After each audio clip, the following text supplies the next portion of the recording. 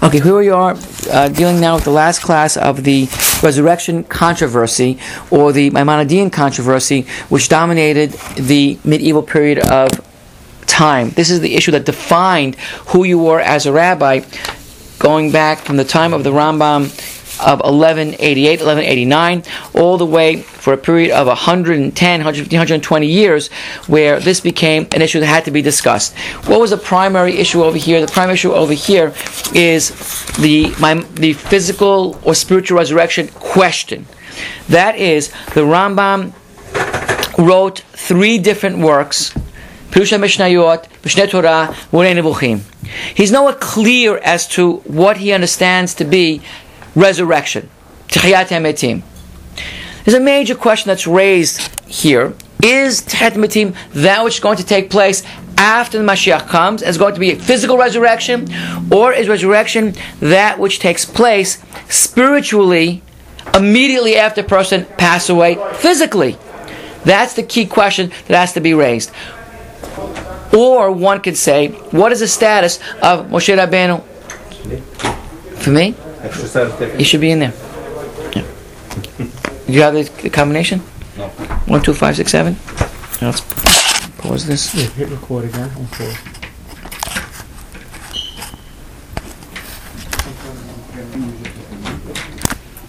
It's important to know how to pause that. Why is there no pause button? Wait till you hit record again. There's 10,000 buttons here. Okay, so the question really is how to understand Techiyat HaMetim. We assert it rabbinically. What does it really mean? One school of thought says it means that after Mashiach comes, there'll be a period of time when there's a physical resurrection. The dead shall relive. The other side says, no, it's all about spirituality. It's all about a person dying, as Moshe Rabbeinu died, Avraham Yaakov died, and what's going to happen now? They are now spiritually resurrected. They're not lying in the ground, they're spiritually resurrected. Those are 2 schools of thought. We both all here understand the differences between those 2 schools of thought. Obvious, clear, no question. Very good. So Rambam writes about it. And then we read his arch critic, the Ra'avad, one of the great rabbis, and says, this man does not believe in physical resurrection. In 1188, 1189. How dare he? And as we've been studying, the Rambam wrote an answer to this, which we're now finishing right now. And he says, no, I do believe in it. No question, I believe physical resurrection. Okay? And then in 1203, the Yad Ramad al-Bulafia says, he didn't believe in it. He didn't read the Rambam's answer. He didn't believe in it. And he absolutely goes over the edge and screaming and yelling, writing letters to everybody. This man does not believe in physical resurrection. So finally, 1103, 1203, 1204, he gets the Rambam's defense. That's fine, the man's okay. That became a very pleasant, harmonious end to part 1 of the controversy. All of a sudden, in 1232, people get wind of the Rambam, and they attack no longer this issue of resurrection, but rather what we call is philosophical rationalism, which means how to interpret text rationally and logically according to canons of normal human thinking. Period. People went crazy over this approach to biblical interpretation, to the extent they went to the church burned his books, this man is a heretic, he's against all religions. His son, Rabbeinu Avraham, the Rambam's son, then responded to them, became a massive controversy again. Rambam died already? Yes, 1205. So this is post-mortem. Correct. Okay. And then in 1280, again, on his philosophy, also became an issue, and the Rashba, great rabbi, nobody learns without learning the Rashba, he says, well, look, the Rambam is a very controversial person. We're putting a herem on studying philosophy till you're a certain age, till other conditions have to be met. Got it? Good. And again in 1310, a herem to a certain age. You can't read it until you're 40 years old. And if you do, you go in herem. Yes. Then 3rd time or 4th time, the whole issue exploded again. In 1308, 1310, again over a Maimonidean issue. So this became the issue for 120, 30, 40 years as to the Rambam's view on issues. So, but at least in terms of the physical resurrection controversy, that should have been solved already. But it wasn't. Why not? Because the Rambam writes very subtly, nuancedly, and he tells you I'm going to write that way, and at the end, though he protests and says, I do believe in physical resurrection, we didn't find any clear statements in Perusha Mishnayot. We didn't find any clear statements that he believes in physical resurrection, Gufani, in Mishneh Torah. We didn't find anything in Moreh Nevuchim. So, this should clarify it, and now comes the key issue, the key question. How do you read a Maimonidean text? Do you read him as you read everybody else, meaning he says what he means? Or do you read him as Leo Strauss does, Persecution in the Art of Writing? How do you write when you know you're going to be persecuted? That's the question. Somebody like Herbert Davidson, we're going to look at his stuff in a minute, he says, read him straight. And he challenges, criticizes, condemns almost Leo Strauss's esoteric reading. Strauss is at forefront for the last 50 years, very importantly so, saying the Rambam that you always thought you knew, you don't know. He writes esoterically. Now, strangely, the Rambam himself says, I write esoterically in his Moreh Nevuchim. So, Davidson has to deal with that issue, because Rambam does say things, it seems to be, at least, that he's saying things esoterically. As Strauss says, he didn't make it up. These are both academicians. Neither one has necessarily an agenda. It seems to be the case. Academicians want truth, they read the sources, come to their conclusions, that's what it is. Diametrically opposed. So, just to read just for a second, here from one of the people that comment on, and it's a wonderful, excellent, superior book.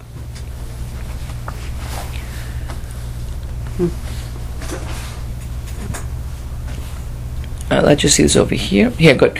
This book addressed to the both beginners and scholars offers penetrating overview of the entire of Maimonides' philosophical medium. Davidson's impressive accomplishment is to have situated Maimonides in the context of his life and of the two cultures that were his: the rabbinic tradition, of course, and the medieval Arabic philosophy. That's the Rambam, combining both.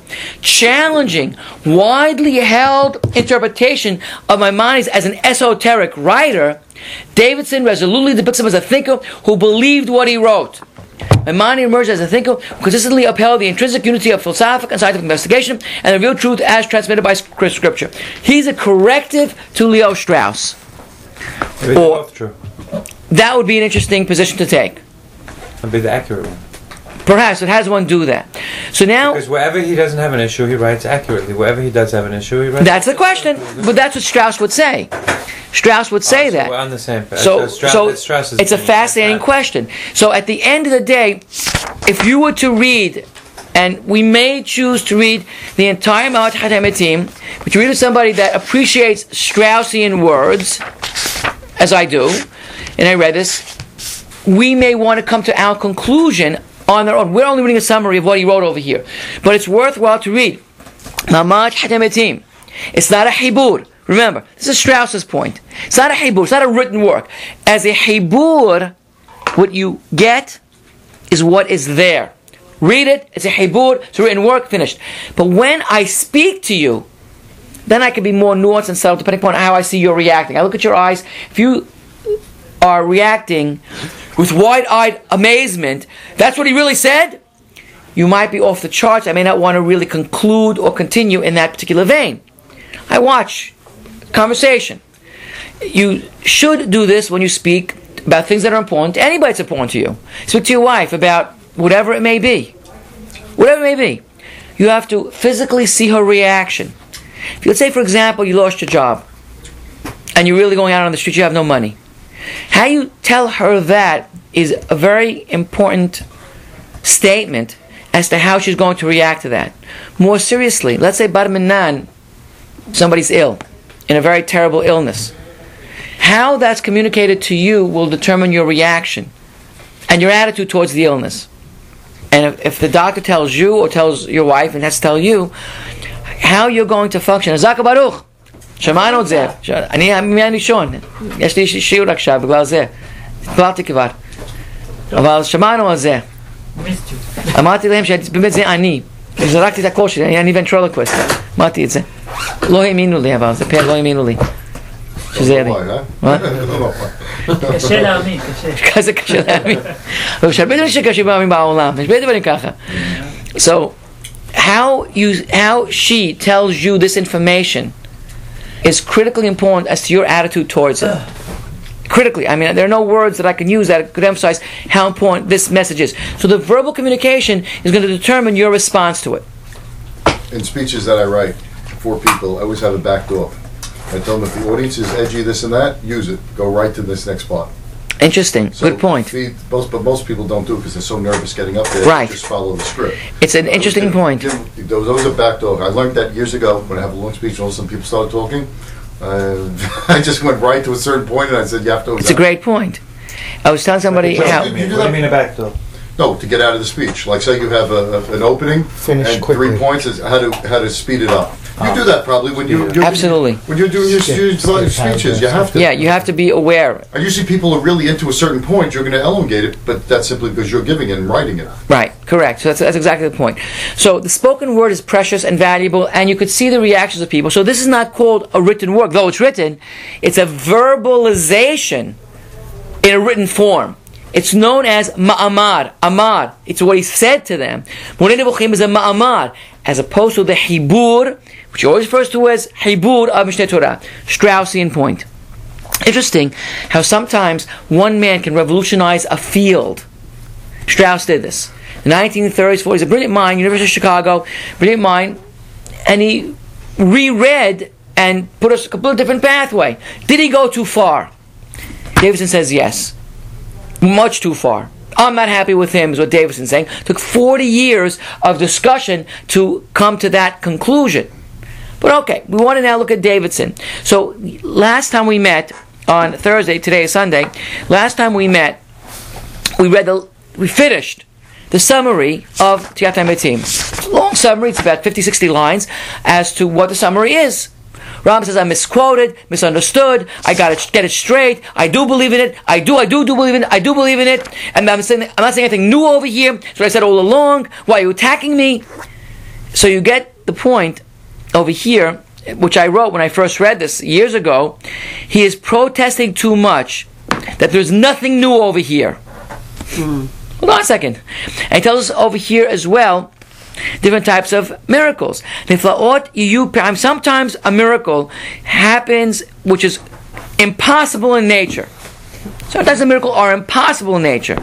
We discussed this, right? So I don't want to go over it. Sometimes there are possible miracles in nature. In other words, a very strong wind comes along and blows the sea of reeds apart. That's not impossible. I've seen it. I used to walk on the boardwalk, and I was there on a very windy day, and I literally saw a dry piece of land between a dry bed piece of land between two bodies of water. Just the way the wind was blowing. I mean, literally, you walk 10 feet out into the ocean. There's a mound, and then there's water, and then there's another mound, depending upon the configuration of the sand, the wind blowing. So, and if you came at high tide, it's all covered. When I happened to have been walking that particular morning, I said, wow, Yam Suf. The wind was so very powerful, blew the water in an east to west fashion, and the sun is up. So I saw a dry piece of land between two bodies of water. Not surprising at all. That's impossible. But to see a square triangle, maybe you can't see that. That's impossible. To see a married bachelor, that'd be impossible. Some miracles are impossible nature, some of them are possible nature. Those miracles that are impossible in a natural order will not be delayed or not be expanded.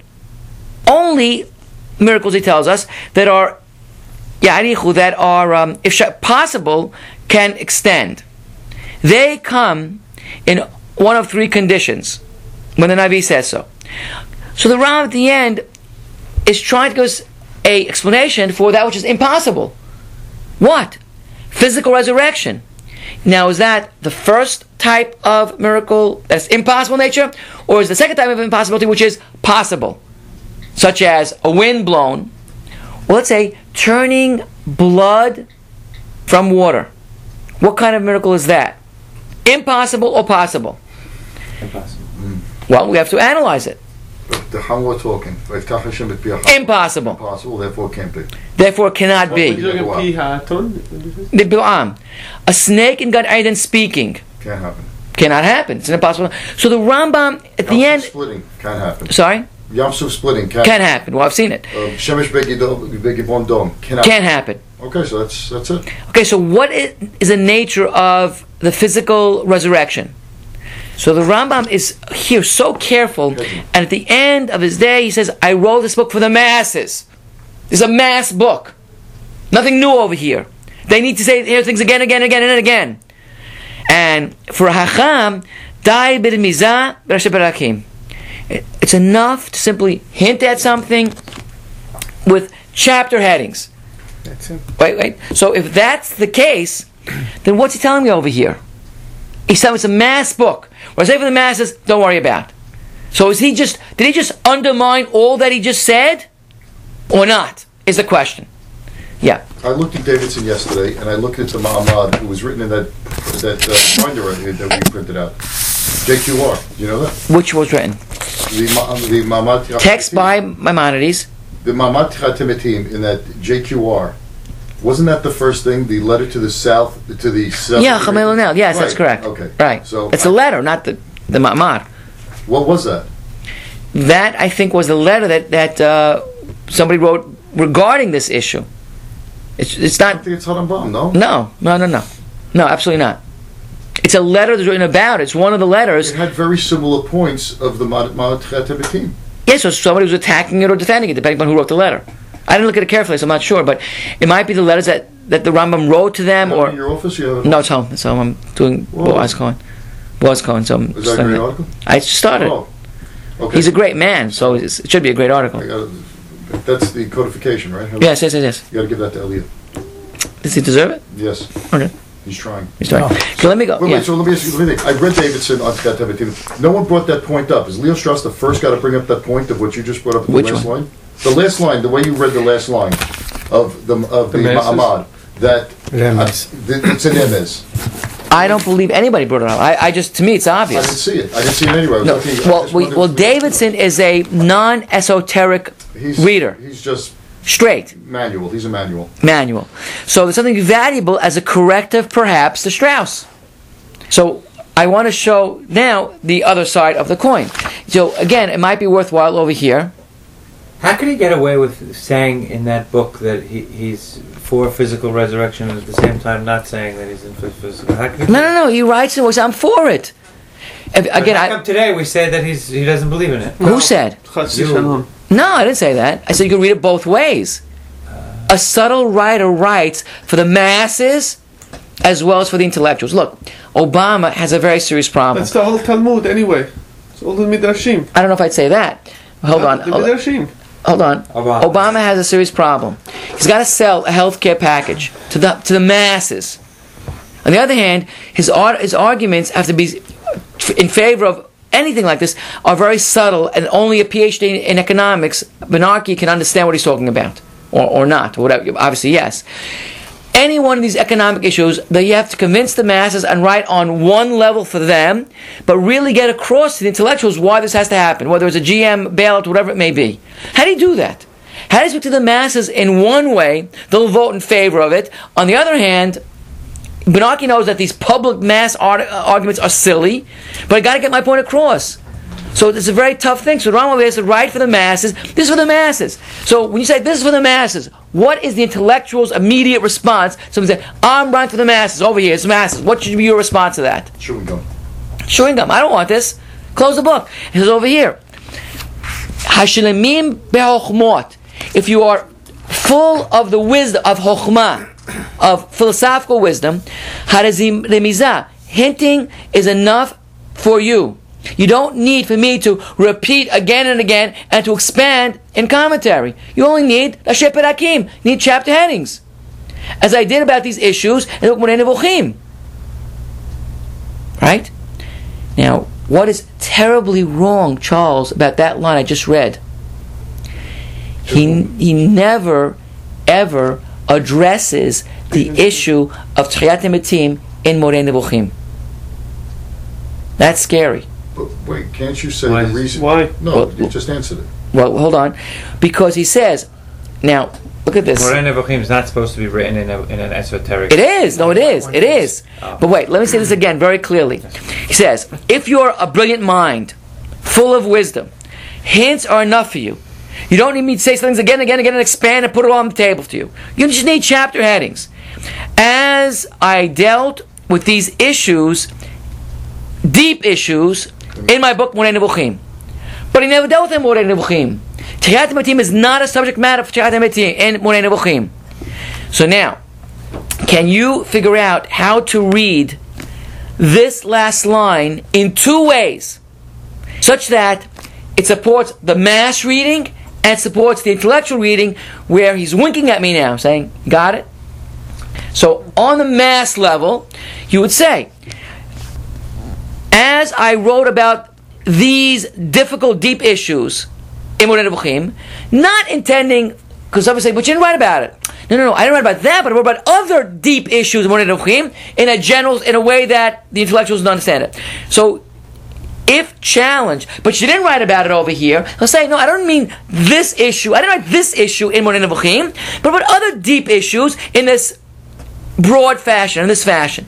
So he's protected himself. So the mass say, oh, you didn't write about this over there, and you just meant the way your style of writing there is for the intellectuals, okay? But I don't refer to that. But but can I not read this the other way? What's the other way? The same way that I didn't take it seriously over there, all they wrote over here, not taking it seriously. That can't be. So what Has to be the form. is the point clear? What I'm trying to say? You could read this line in two ways. The first way that I'm reading it, I'm saying over here. The first way I don't understand. The second one. Second one? Yeah. Second one is saying very subtly is that those who are full of wisdom only need a hint and don't need to expand and say it again and again. Only need Rashi Perakim, which means chapter headings. As I wrote about these issues, all of them, in my Moreh Nevuchim. But I didn't write about this in Moreh Nevuchim. It doesn't really deal with it at all. So, it's almost saying, the second way, is that you want an expansion of this topic. Where should you go for it? If you want to know the way I wrote it, go for it in Moreh Nevuchim. But it's not there. But it's not there. But you find it. Sorry? But you could find it there. How could you find it there? Because you can connect the dots. But it's not there. You could connect my... He doesn't want to deal with it over here. He's saying Well, that this the- book is for the masses and don't believe it. I think first the opposite. Why? Are you doing the first or second? the first reading. Former. Which is the former?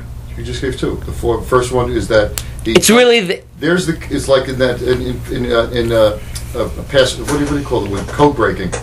This is the key. That Right. line is the key to Right. unlock that. Good. If you just read that, you didn't get the key. So therefore, you would say, of course it's not there. But if you read it there in the last line, here's the key. This will unlock Moreh Nevuchim. So it'll explain to you what I'm really talking about. Which means, does he believe in physical resurrection or not believe in physical resurrection? Cannot, because if It's not there. consistent, it's irrelevant being there or not being there. Right, that's true too. So But you're saying a third point, really. Well, look, if by me telling you something, and what I leave out is just as important as what I told you. Absolutely. So, a group of people were getting together, and if I mentioned to you that someone died and we were all laughing, where were we, at a party or a hospital? It depends on what I'm telling you in context. Context. So if you're looking at that out of context, Moreh Nevuchim, you missed it. That's for sure true. Okay, so now he just gave you, which is your Labatonian way of thinking, which is your thing I didn't see anywhere, was he is giving you the key to unlock the code. Everybody has said that this Ma'amad is the... It's code. It's Sorry? the code, really. It is the code. Key to unlock the code. Right, correct. Pun intended. So he's saying that It's me. the second way to look at it, the latter way, is that what I'm saying here is not real.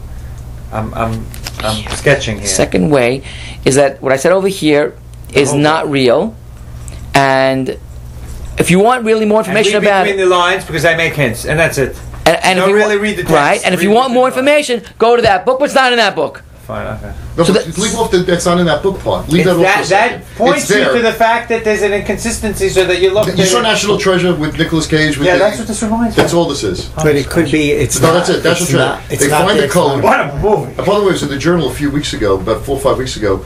Jefferson and some other guy had a whole entire code written. They weren't. You saw that? It's amazing how they use these codes Who? of Thomas Jefferson, they were all into these brilliant codes that are pretty hard to decipher. What is it? The cipher, that's it. You have to find the cipher to unlock the code. Right. How do you break codes? You look for the most common word used. The most common is the letter E. Right, of course. Once you find E, you try to start building backwards. So Jefferson and this other person, I don't have the article with me, wrote a code. They were back and forth. It was a brilliant code. Yeah, about... Brilliant code. No, just the way they communicated for foreign things and everything. Oh. Jefferson was into that. And this person who we had this relationship with over 30 years was able to break them, create them, and it was on multi-levels. It was just fascinating. So, National Treasure, the whole thing is there's a code on back of the back of the Declaration of Independence. Unbelievable. And you had to find all the ciphers. So once you found the cipher, it all fit together. You, by saying that, that's the cipher. That last line unlocks the whole thing. So people say that. People do say that this is the best commentary on this. Don't tell me it's not there. Of course it's not supposed to be there. It's not supposed to be there. So which is a hint that you should do. That if you have this key, you could get that. Okay, I agree. It's not going to be here. It's going to be like the invisible ink. Remember on the back? That's what that is. Okay, good. So that's all point number one. Okay, so we got that. That's what's over here. Point thing that you mentioned, by not saying, and it's not there. It is there. You just can't see it there if you don't have the key. That's for sure true. Okay, period. Okay, we got that. Good. So, but Davidson does not want to read it that way. Davidson takes us at face value. So it's just a fascinating point. You went too far. You're absurd. And let's just look at this just for a minute. Over here you have Davidson on page 514. Just look at this for a second. 12, 13, yeah, just look at this for a second. Here's page 2. That's page 1. Give it around. Here's page 2. Give it around. Did you read that article from the journal? I think I saved it here. I'll try Very to good. It to you. It's unbelievable, right? Yeah. Okay, let's look at this over here. Look at page 514, second paragraph. Okay? In both his commentary on the Mishnah and the Mishnah Torah, Maimonides in some recognizes future resurrection of the bodies, but says virtually nothing about it beyond for that will occur. He in no way explains what function it serves. Purpose is that it has been promised in order to motivate man to choose the correct path in life. As he focuses his interest not on resurrection, but on the world to come. This we know. Which he constructs in harmony with philosophical theories of immortality of the human intellect. The righteous who gain the world to come are persons who perfect their intellect. We are left with the question whether he genuinely believed or did his best to believe in literal resurrection of the dead, despite any discomfort he may have felt with the notion. Whether he perhaps took references to resurrection metaphorically and saw resurrection as a symbol for the immortality of the human intellect, in much the same way that he took the rabbits of the crowns of heads of the righteous as an allegory. With minds account of Moshe Torah, where extreme no resurrection is even more meager than the commentary on the Mishnah. That became the eye of the hurricane, because he there conspicuously distinguished the world to come and the goodness laid away for the righteous from the next page, resurrection of the bodies. Suspicion arose. They did not, in his heart of hearts, believe in future resurrection of human bodies. His arch critic, the Ra'avad, reacted to the account of the world to come in Mishnah Torah with the comment, quote, "This man's words are, in my view, close to those of who denies resurrection of the bodies. By the life of my head, this was not the rabbi's opinion. Rabbis believed in physical resurrection, the Rambam. Other critics in southern France and Spain joined the fray. As far as is known, none of the Christians from the western half of the Jewish world came to my attention, but because of the East did. So Ben Eli, the principle of the Baghdad rabbinic academy, stood at the forefront of the controversy, and Maimonides' response was caustic. Some were 20-page answers in Arabic, which preserved only in medieval Hebrew. In it, he recalls how he became involved in the resurrection issue. He lays out a veiled criticism of Maimonides. Courtesy and tact prevented from mentioning Maimonides by name. What he had in mind. Soon, sometime earlier, Rishon relates the opening paragraph of this verse. Jews of Yemen wrote informing that they believed a composition by a certain scholar, which rejected the resurrection of the dead in a traditional Jewish sense. And they said it was Rambam. Of the return of the souls to the dead to their bodies. Might will be commonly called Mishnah Torah's composition, Hebur. The Lev from Yeru further reported that the composition in question, the unnamed scholar interpreted ultimate human reward something for the soul alone, neshama. He took the resurrection of the body as metaphor. That's what they said in the letter to Yemen. They didn't get all this. For the survival of the human soul. And the appearance of the book brought about a deterioration of faith among the Jews. And they were very upset about it. We read this. Why were they upset about it? Because they only could conceive of something that's physical resurrection, something spiritual that doesn't exist. So they're upset about it. They lived a very difficult life, and they always expected to be what? Physically resurrected, and eat and drink and be merry, but there's no physical resurrection. They read the Rambam in Yemen that way. Oh, so they thought. So they thought. Did we just say that they didn't know who the scholar was? No, they didn't want to mention it. They knew who they stick, and then Shmuel ben Eli says that. Well, one minute. Maimonides does maintain in Mishnah that the ultimate human reward is by the neshama, human intellect. Right, so that's spiritual. He takes the rabbinic portrayal of the right sitting with the cards on the head to be allegory, mashal, and some description that will occur in the Messianic age to be metaphors. All that we got. Good. That's the criticism. Sam had been perturbed by the letter he received because lack of faith in resurrection leads to doubts of the truth and dogmas. So you have to believe in this stuff. Physical resurrection. Physical. To doubts about the truth and about the dogmas, next page, of religion. Apparently not yet himself seen Mishnah Torah. But he answered the Yemen on the basis of what he quoted from it. He assured them that the doctrine of resurrection must be taken literally. That God will in the future restore human souls to their bodies. Literally. Since he defended the unnamed author, occasioning the doubts by showing how he quotation to him by Yemen, Jews can be harmonized with the Orthodox belief. Good. The other work support to the Yemeni explains the belief in resurrection to be a principle of Mosaic law. You must believe in physical resurrection. Do not connect to the Jewish nation to anyone who fails to embrace it. If you don't believe in resurrection, you're history. You're out of it. But what do you mean, resurrection? Physical or spiritual? That's the key issue. If you tell me spiritual, we're all on the same page. We all believe in spiritual resurrection. Lama ba, all there. You tell me I must believe in physical resurrection, which sounds so contrary to reason, that I have a much more serious problem asserting. What did the Rambam say at the end of the day? If you read this literally, he says, for sure, yes, I get it. If you say, wise people only get it through hints, and this is Hamon Am work, then perhaps he did not believe in that. That is the ongoing 850-year question that has gone on since. Challenges, questions. But obviously, just to be obvious if people read into it that he doesn't believe in physical resurrection, obviously there's enough hints there that he doesn't perhaps believe in physical he says resurrection. No, he says no. We read it and you go both ways. So, you have to read the whole thing and come to your conclusions. People went crazy with him for a reason, because there was enough hints there that it's obvious he doesn't believe in physical resurrection. He says, I do. I'm reading a lot about it. He says, I do. What more do you want me to say? I do believe in it. What do you want me to say? Because he's but how do you... He's Obama, but he's trying to appeal to two people. And, okay, perhaps that's one issue. He felt bad, and psychologically people needed it, and the Yemen... That's correct. They needed it, so perhaps. But it's a fascinating 1,000-year, so to speak, debate as to who this man is and what he wrote. Modern today, we think that everything's physical resurrection, don't we? I never heard of anyone say spiritual. I see spiritual completely. What happens? See it, but what they teach in school is physical. I don't know if that's true or not true. It seems to me. You see Rabbi